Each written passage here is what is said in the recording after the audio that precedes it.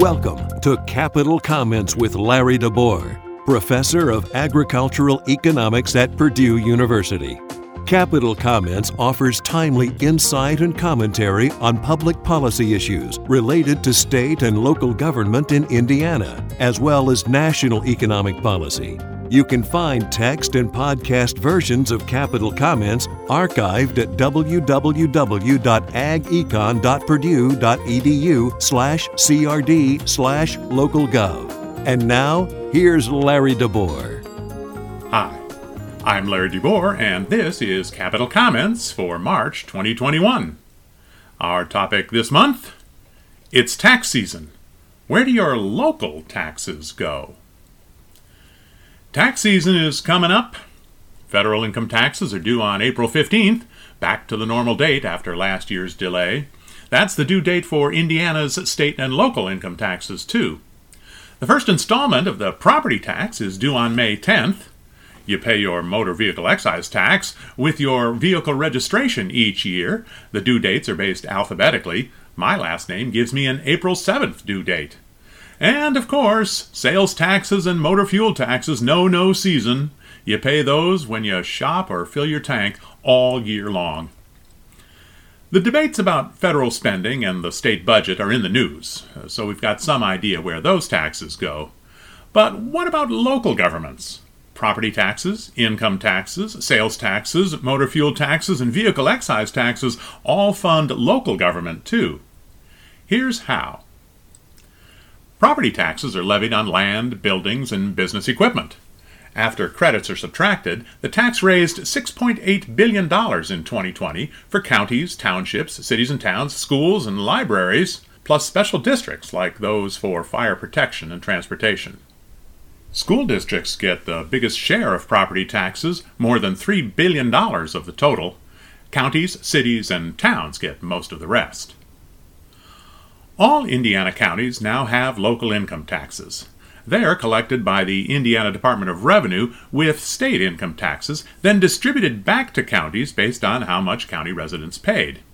Those dollars are divvied up among the local governments in each county using several formulas based mostly on property tax levies. The state distributed $2.8 billion in 2020, with counties, cities, and towns getting the biggest share. School districts get just a little. Indiana taxes motor vehicles. The property tax that applies to your house used to apply to your car, too. A constitutional amendment 50 years ago allowed the legislature to replace those property taxes with the motor vehicle excise tax on cars, light trucks, and motorcycles. That's why the revenue is distributed to all local governments and used for general purposes, not just for roads. The state takes a share, too. Local governments received almost $600 million from the vehicle excise taxes in 2019. Taxes on motor fuel pay for road construction and maintenance. The state collects taxes on sales of gasoline and other fuels and fees on electric vehicles. The State Department of Transportation gets a bit more than 60% of the total, and the rest is distributed to county, city, and town highway and street departments to maintain local roads. The distribution formula is complicated, way complicated, but it's based on road miles, vehicle registrations, and population. That way, counties without many gas stations still get money to keep their roads in shape. Local governments got about $600 million in state highway aid in 2020.